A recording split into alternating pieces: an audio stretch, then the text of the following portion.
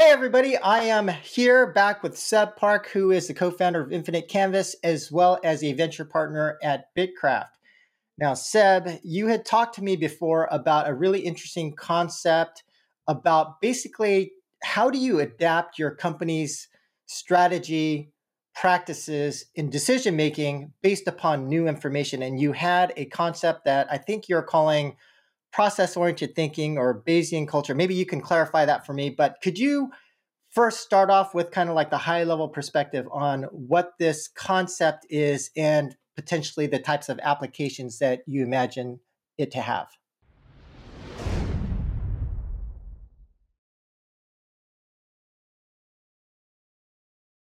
For sure. It's one of the coolest parts about startups in general is that we're exploring these new unseen, unknown terrains. And so, especially when you're working in industries like Web3 or user generated gaming or the edges of gaming in general across different regions, there aren't a lot of examples as to why people should do one thing or another. And so, often the job of an entrepreneur and a founder is to figure out the strategies and the tactics to do so.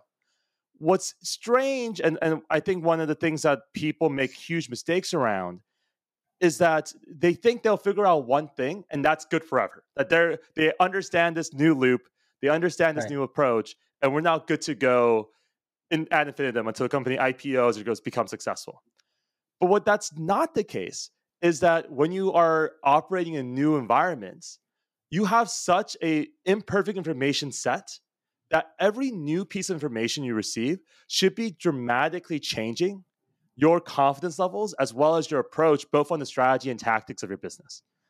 The Right. best way to think about this from an academic level is something called Bayes' theorem or Bayesian thinking, which is effectively the conditional probabilities of events changing as a function of the amount of knowledge you had prior to the event occurring.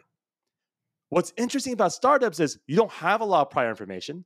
So the new input, the new X input, should have a much larger effect on how you view your strategy and your tactics than, let's say, you're a Google or a Activision Blizzard or a company that has such an established practice that for them, because of their history, every new piece of information is a smaller effect on their overall strategy or tactics. And that I think is one of the coolest things that great founders I've worked with do inherently without even knowing the theory behind, but something that we should try to teach everyone in terms of how you operate your company strategy and thinking. Right. And maybe I could just react to some of what you have talked about right now, Seb, and just for the audience, just to kind of clarify a few things as well. So, Bayes' theorem, meaning conditional probability, just as an example for our audience. So, and correct me if I'm wrong, but so that would be, for example, if you were to look at the potential, I don't know, the potential for you to die in any specific year, but then depending on your age, right? So, Mhm. that would be the conditional probability, your mortality rate based upon, but, if you're 15 versus 25 versus 80 would be different.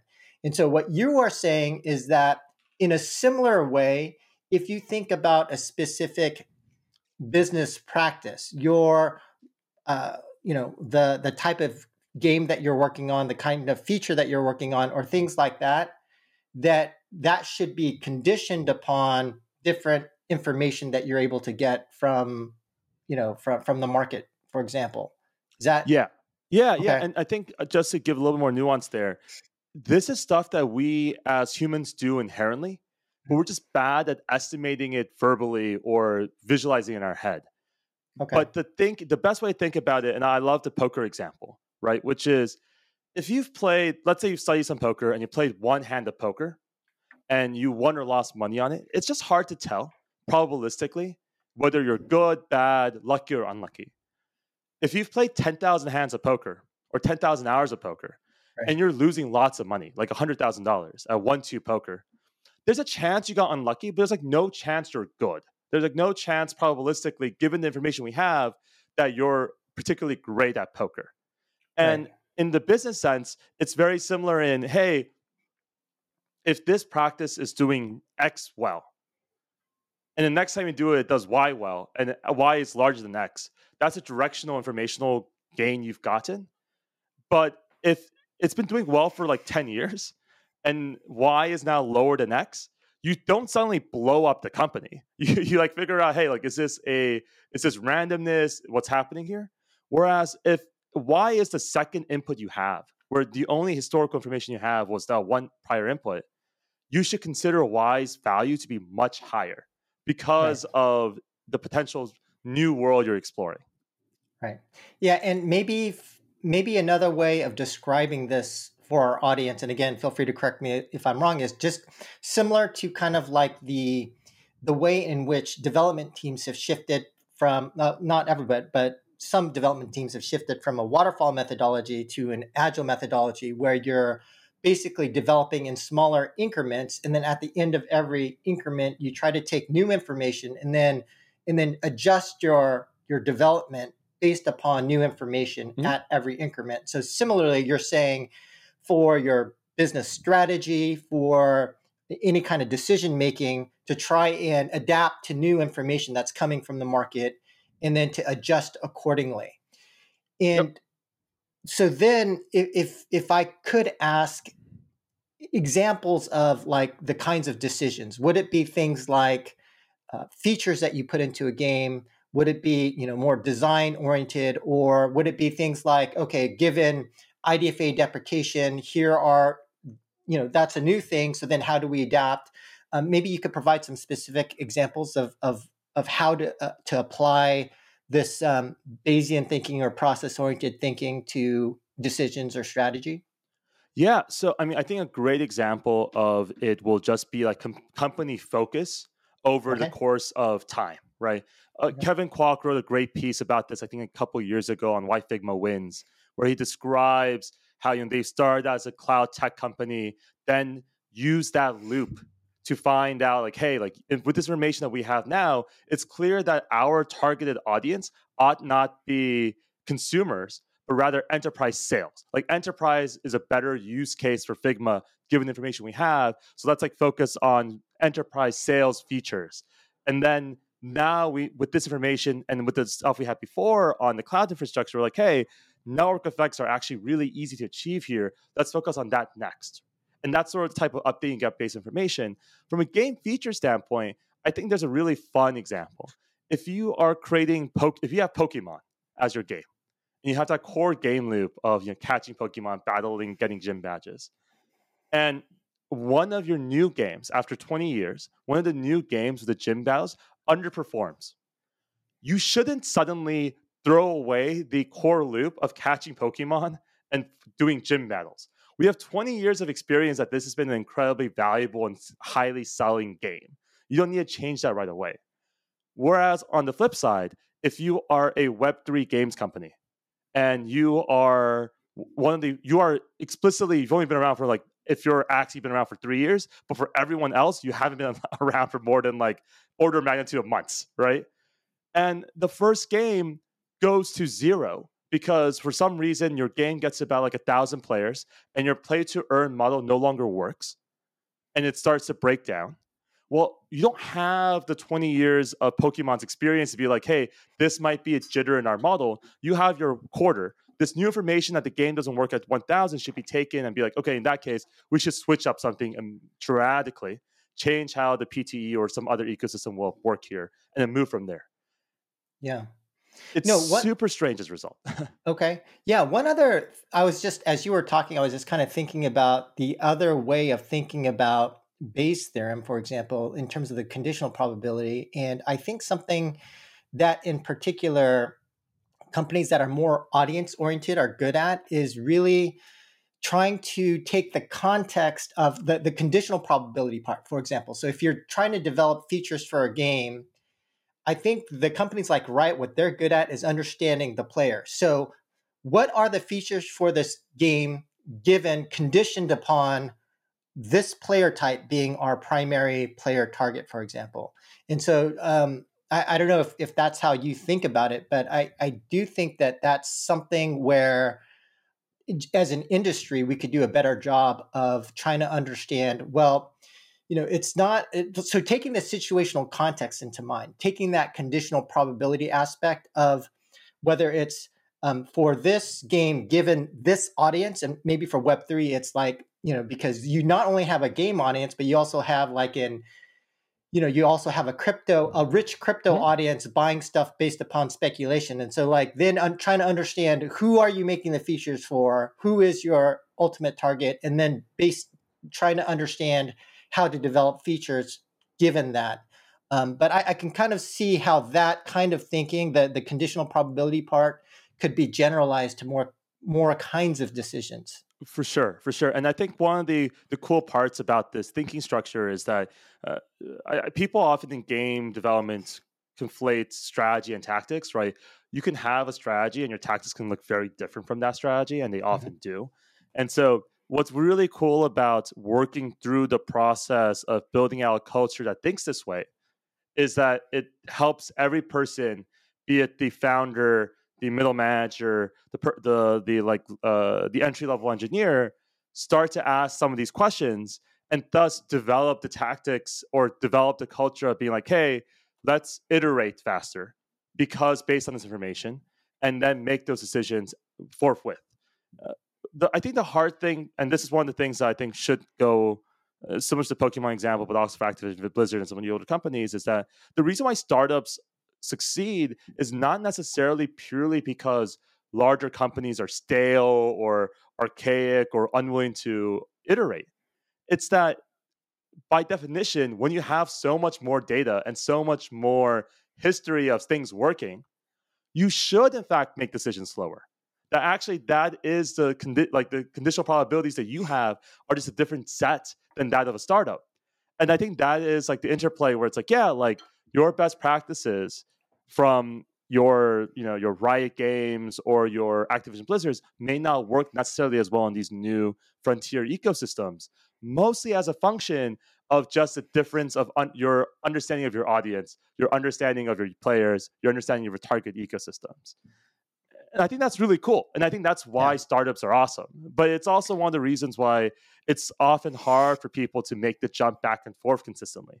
A lot of people who are startup founders have a hard time going into full on enterprise industries and vice versa, in part because if you spend your entire career learning one style of thinking, it's hard to then like deviate back and forth.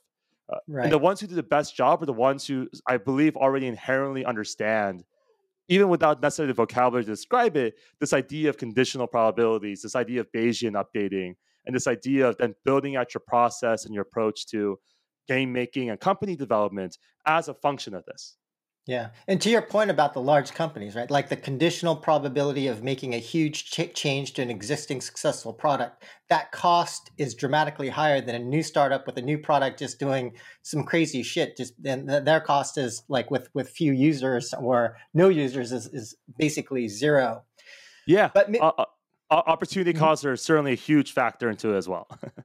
right. And just speaking to this notion about startups, and I do think that, to your point, like one of the key advantages of a startup is going to be speed and making decisions based upon imperfect or lack of information. So then I do think that being able to integrate new information and to apply that well could be a very important strategic advantage for startups or new companies.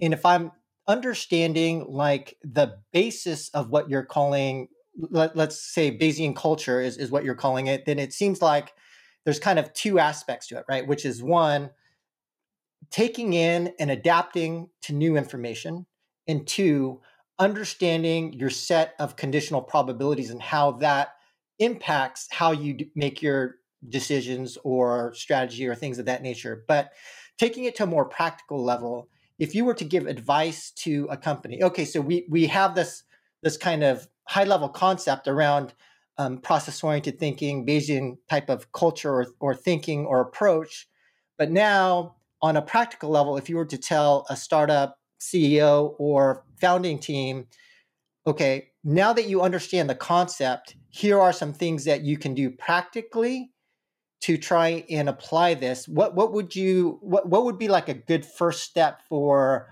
a founding team to try and do to kind of integrate this thinking? Yeah, I mean, I think the first step is, to your point, there's two parts. There's understanding conditional probabilities, which is hard. But the thing that you should first start with is just writing out your priors. Writing out Right. in like type it up, write it on a piece of paper, but be honest about here's what we believe and here's why we Right. believe it at this moment in time.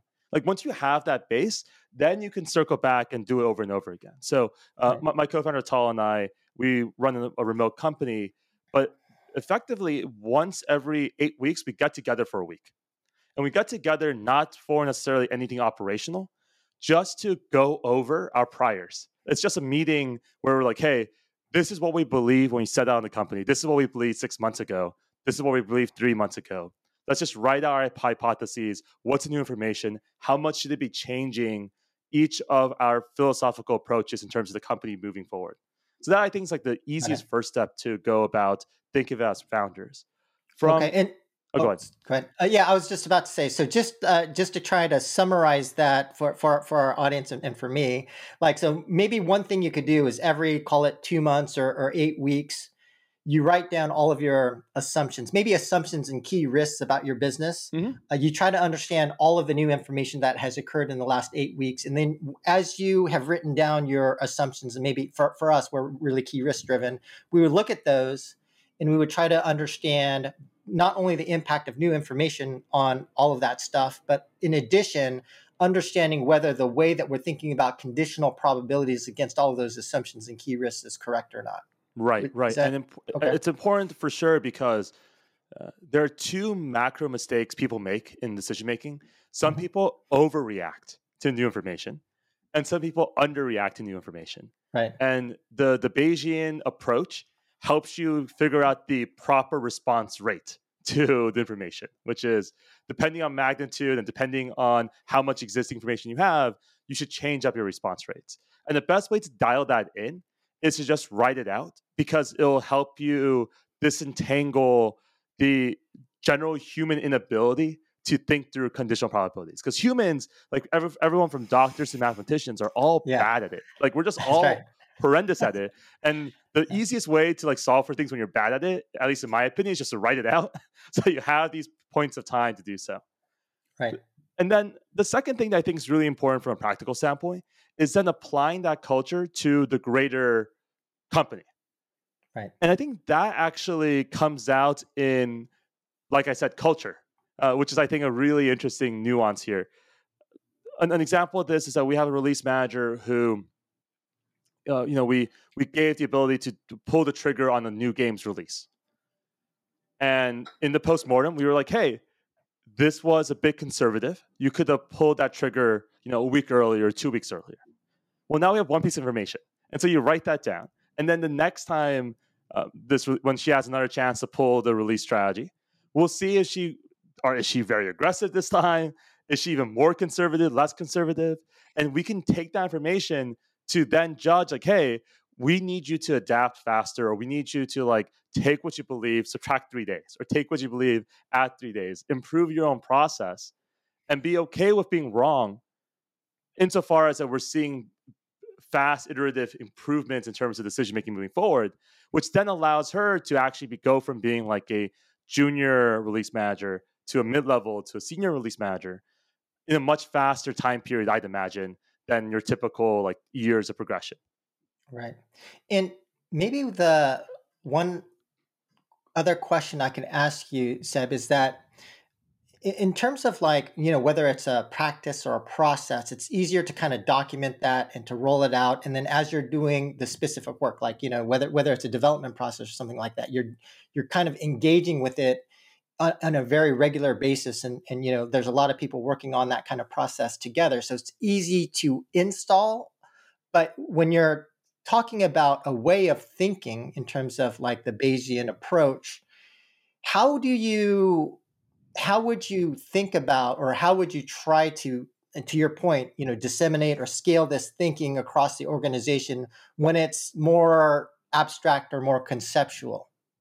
It's hard, and it's something that part of the reason I want to talk more about is I'm sure people have even better ideas. Our strategy and my strategy has been taking almost a evangelical approach to it, which Okay. is just constantly talking about it, Just Okay. constantly having a conversation, being like, hey, here are my priors. Here's what I believe. Here's how the probabilities are changing. Here's, I think, why we should do this outcome. And just doing that over and over again until the next person does it and the next person do it. And that's why I keep saying the word culture, because I do think it's a culture-driven environment that you can infect this type of thinking to the entire team, such that it's no longer just the senior management team. It's no longer just middle managers. It's people who come into the company realizing that this is the part of the culture is we are going to be very quickly updating all of our information in order to make this thing happen. I've seen a couple of other approaches, right? I've seen, when I worked in North American basketball at the NBA and then the esports side, we just had a lot of people track data on ability. In zero-sum ecosystems like basketball or in esports, it's actually pretty easy to show that people are bad. Like it's like, hey, like here's literally the data sheet that says you thought it was going to be X, but it was Y, Yeah. and that was super helpful. We actually had all of our scouts and managers and coaches vote on what they thought the outcome of every game would be ahead of time. And we tracked it over the course of multiple seasons, being like, look, you're clearly overestimating these guys or underestimating these guys. Let's figure out why. Yeah. Let's update your priors based on this information we have conditional towards counter logic gaming or conditional towards evil geniuses, right? And so it's so much easier to do this. And this type of process is already being done at the best front offices in sports because they have zero-sum environments where they can see their wins and losses over time. It's Yeah. certainly harder to implement, I think, in traditional business, but I think one of the best learnings that we can bring over. And I certainly also think it's a vocabulary issue because one of the coolest things I've seen in talking to business leaders over the last few years is that the best ones already do it. They just only hire people who also do it. And so they're like, oh, this person doesn't make good decisions was less of they're not a good decision maker in a vacuum. It's that they don't respect the conditional probabilities. And so they fail over a period of time. And so therefore they move Right. on to the next guy or to the next woman and they try them out. And then over time, over 20 years, now they have a team that's actually very good at it, but they had to like cull large percentages of the team. Yeah, I think that's really interesting how you talk about grading internal people. It really reminds me of Ray Dalio in his book Principles, where he talks about how they have a believability weighted index for how they do decision making, where they actually grade people based upon different aspects of their business. And then based upon the decision, everyone kind of votes, but then they all have different kind of weighting based upon how good or bad they are at something. But I do think it's interesting because in the games industry, that's so hard to do, and we Right. we don't do believability weighted decision making at our company just because the like in finance, you have a lot of transactions, right? You invest in a stock, it goes up or it goes down, or you have a bunch of games in the NBA, you win or you lose, and you've got a bunch of these transactions to give you all the data points. But then for a game, like how many games does someone work on in their career, right? With like 2 to 3 to 4 year life cycles, right? Then it's like the number of transactions is so low that maybe the other thing, maybe I'm going too far afield right now, but the other thing that would be interesting is how do you evaluate or judge people based upon proxies rather than specific outcomes given the long life cycles within our industry. It is so hard. And that I think is why it's the revealed and stated preferences for people are just so different because when it's hard to judge, I think a lot of people come to the conclusion it's not worth measuring. When in reality, the conclusion you should come to is like, we should try harder. Yeah, That like we should right. try measuring more things, see if we Yeah, can find out things. I'll give a fun anecdote, which is we've been iterating at NFT Canvas our release cadence yeah, as a function of inputs, like testing is an input, working is an input, feature development and feature ideation is an input. And the thing that we've seen in the data that's like unequivocally the most important thing is how often do you update? Like it matters even less for everything else. The two things that matter the most are number one, how often you update, and number two, how often do you break everything? If you right. don't break everything and you update frequently, it's just massively positive. And it's not necessarily because the updates themselves are positive. is that the feedback loops get smaller and smaller, and so people are getting more information into their system, and they're making better and better decisions because they like now have better inferences, and so the external inputs are a little bit lower and lower.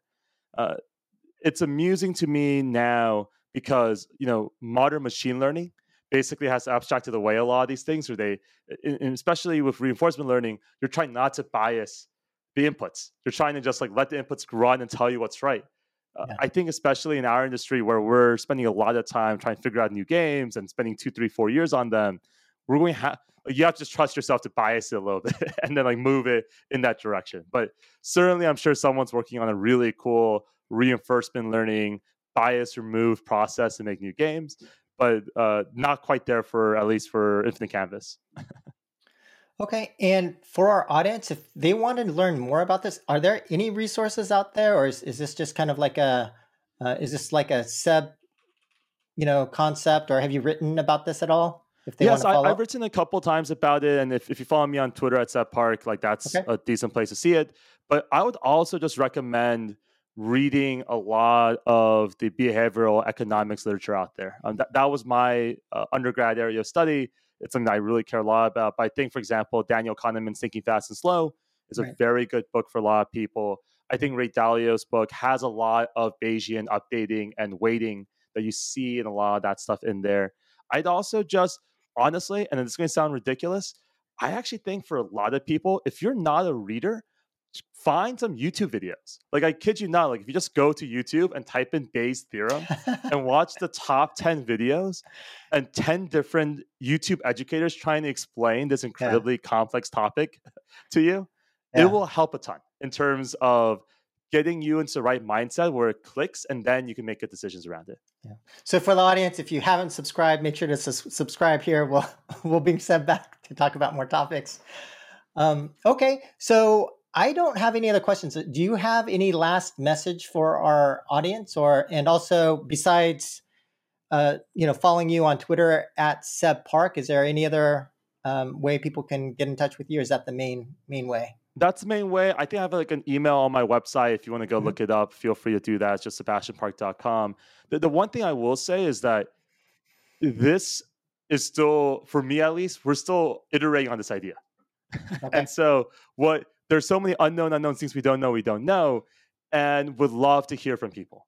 Like how people have developed companies. One of my favorite conversations of all time was this conversation I had with Jens, one of the GPs at Bitcraft, where we were just arguing and debating the rate at which you scale companies from like 20 to 50 and then 50 to 100. Yeah. And it was a ton of fun because I have my priors, he has his priors. And then you come up with better systems by merging them together and figuring out conditional to these XYZQT thing, what do we do?